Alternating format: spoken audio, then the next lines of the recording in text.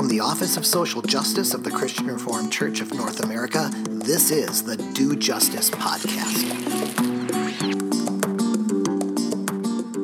Hello, welcome to Do Justice, a podcast of the Office of Social Justice of the Christian Reformed Church of North America. In this episode of Do Justice, we resume Kate's interview with JJ TenClay.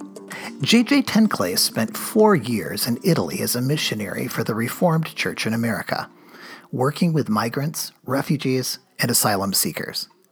She returned to the United States in July of 2018 and is now the Refugee Ministries Coordinator for RCA Global Missions. She's thankful to have seen the image of God reflected so diversely in the faces of those to whom, and with whom, she serves abroad, and is excited to continue serving the RCA as it continues to develop a faithful response to the ongoing global refugee crisis. Let's go now and hear the second half of this two-part interview. What resources or tools or lessons have you learned along the way that have allowed you to stay engaged with this stuff, even when it's gotten so hard? And what would you pass along to folks who are listening to this who might really resonate with this idea of just the fatigue that comes with this? How do we stay at it and stay hopeful when all the headlines seem to be pushing us in the other direction? Yes, and amen to that. You know, I think one of the big things I realized is as Christians, we really need to go back to the Bible and read the Bible from a point of view of migration. Because once we start doing that, it is amazing the wisdom and the conviction that the Bible gives us when we talk about caring for the stranger, the foreigner, the sojourner, the orphan, the widow, the oppressed, the prisoner, et cetera, et cetera, et cetera. And when we're talking about forced displacement and migration, we are talking about all of those categories. And sometimes for people, they experience all of those categories in the midst of the trauma and loss that they experience. And so it really is going back to the Bible. What does the Bible say? What does Jesus want us to do as disciples to care for those who are forcibly displaced and are seeking refuge? I think there's a lot the Bible has to say. It has been completely eye-opening to me. And so that's what continues to strengthen me, is the fact that I have decided to call myself a Christ follower. This is my passion in life. And in the midst of that, I feel God is calling me to care for those who are displaced and seeking refuge. And so I often have to go back to the Bible. Okay, what does it say about growing weary on this? What does it say about taking care of the foreigner? And what does it say about, this and that? And that's where I build a lot of my strength from. Another piece of it, of course, is the people. When you connect with people who have experienced these traumas, but also have this amazing resiliency. One of the things we haven't talked about yet are the strengths and the amazing people that I've had the opportunity to work with who just because of no fault of their own or no choice of their own have been forcibly displaced and are seeking refuge. The resiliency, the joy, the way that they live life, the way that they are so compassionate and empathetic towards others, the way that they continue to hold on to their hopes and their dreams. It's such an amazing thing. And it's part of this discussion when we talk about displaced people that we don't talk about often enough. So it's connecting with the people, it's connecting with their stories. One of the things I found is, no, we cannot solve all of the problems. Every person that came and shared their story with me in Italy, whether it was through church or whether the social service, work that I was doing, we couldn't solve all problems. But one of the biggest things was letting people know that we were there and that we cared about them, that we saw them, that we were taking the time to listen to their stories, that we prayed for them. And that connection really made a big difference. And so it's connecting with the people. So as I'm talking with people that are learning about this situation for the first time, are trying to figure out ways that they can become engaged, we break it down into 5 different action areas where people can explore if this is where God is calling them to engage these issues. And that is to pray, advocate, welcome, partner, or give. And so if you go to the RCA.org website and type in refugee resources, or just type in refugee, you'll find it.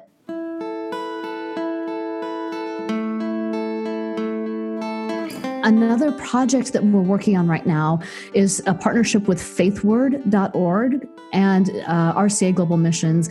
And we've started a refugee and migrant storytelling platform. Because one of the things that I have learned is, it's really important to create a safe space for people with a migration background to tell their own stories.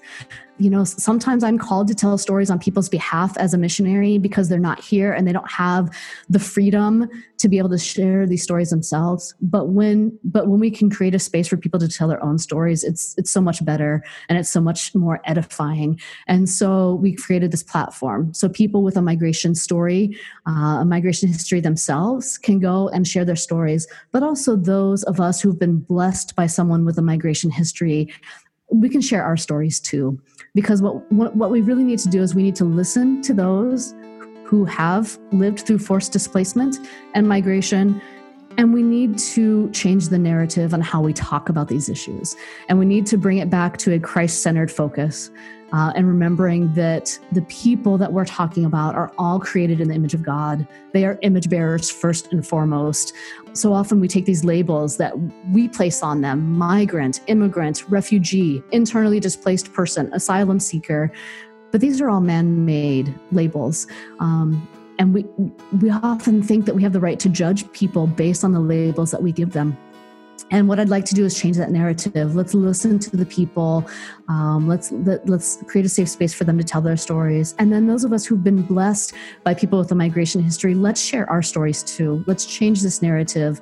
Let's let people know, in the words of the Office of Social Justice, that those with a migration history are a blessing, not a burden. And this phenomenon of global displacement is not a crisis, but an opportunity. So you can go to faithword.org/refugee stories, and hopefully we can put that in the show notes. But it's faithward, WARD.org. And you can check out this refugee storytelling project and let us know what you think. You may even find that you have a story to share as well in the midst of that. And then the last thing that gives me hope is, so often when we're talking about displaced people, we forget to think about how we can help people who've been forcibly displaced from their homes return home. Because one of the things that I learned in sitting down and taking the time to talk with people who've been displaced is, yes, so many of them want to return home.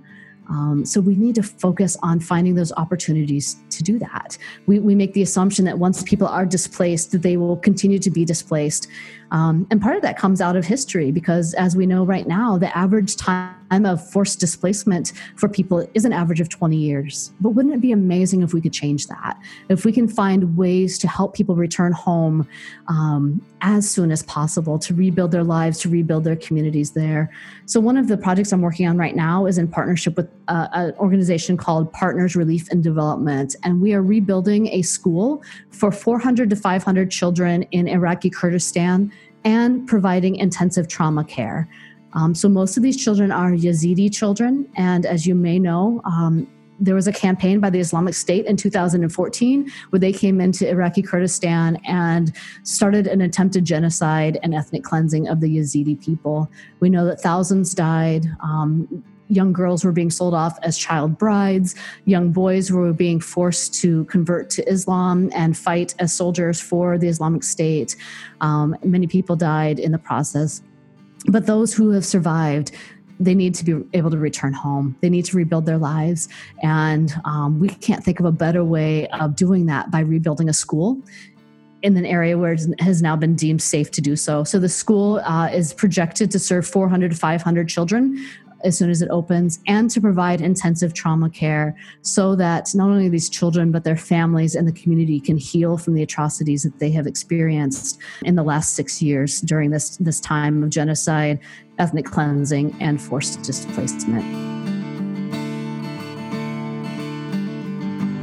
JJ, thanks so much for doing the work that you do to try to give people opportunities to engage. I think that, one thing that really stands out to me is how often you have talked about story, that it is through hearing one another's stories, through telling our own stories, through paying attention to the stories of Scripture that we can kind of remember our humanity, remember the things that are common about us, and allow connections to be made. And I think that that's such a hopeful note to end on, is to remember the importance of paying attention to one another's stories and being part of the hopeful stories of the future. So I just am so grateful for the ways that you have made that possible and easy for people. So I hope that everyone who's listening is able to connect with some of the things that JJ talked about. And JJ, you are such a wealth of information on this stuff. I'm just grateful that God has called you to this work and to be a partner of mine in this work. And I'm so happy to know you. Thank you so much for all of the wisdom and the stories that you have shared with us today. Thank you, Kate. I really appreciated our time together. To conclude this episode, I'd like to share with you a reading of the Immigrant's Creed from the Book of Common Worship, 2018 edition, by Westminster John Knox Press. The Immigrant's Creed is read by Viviana Cornejo, originally recorded for the Antioch Podcast, a podcast of conversations about biblical anti-racism. Viviana is an advocate for the Office of Race Relations. She moved to the U.S. in 1995 from Chile.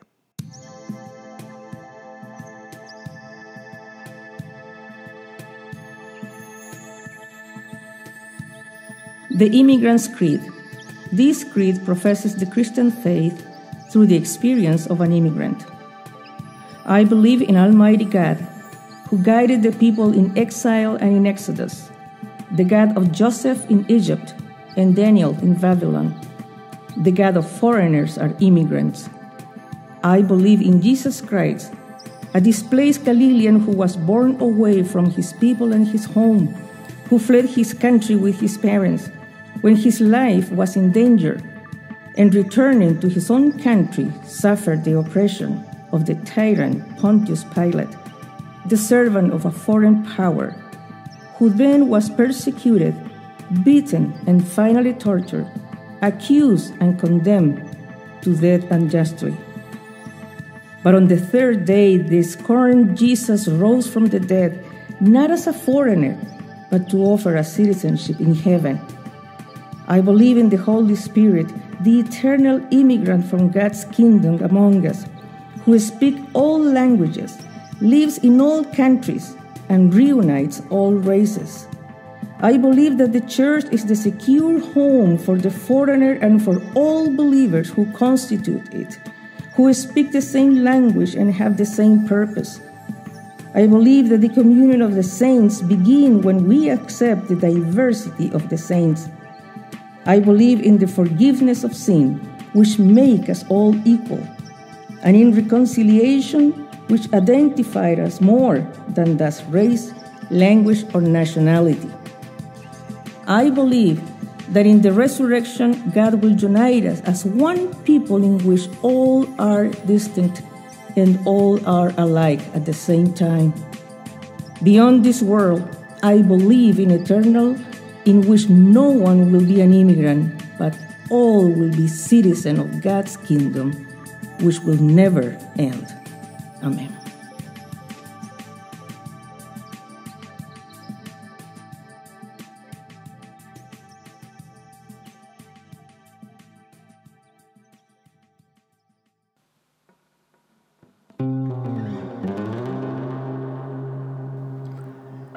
The Do Justice podcast is produced and edited by Eric Niekamp for the Christian Reformed Church of North America. Our opening theme was written by Quetzalcoatl, transitions provided by Valentin Sosnitsky.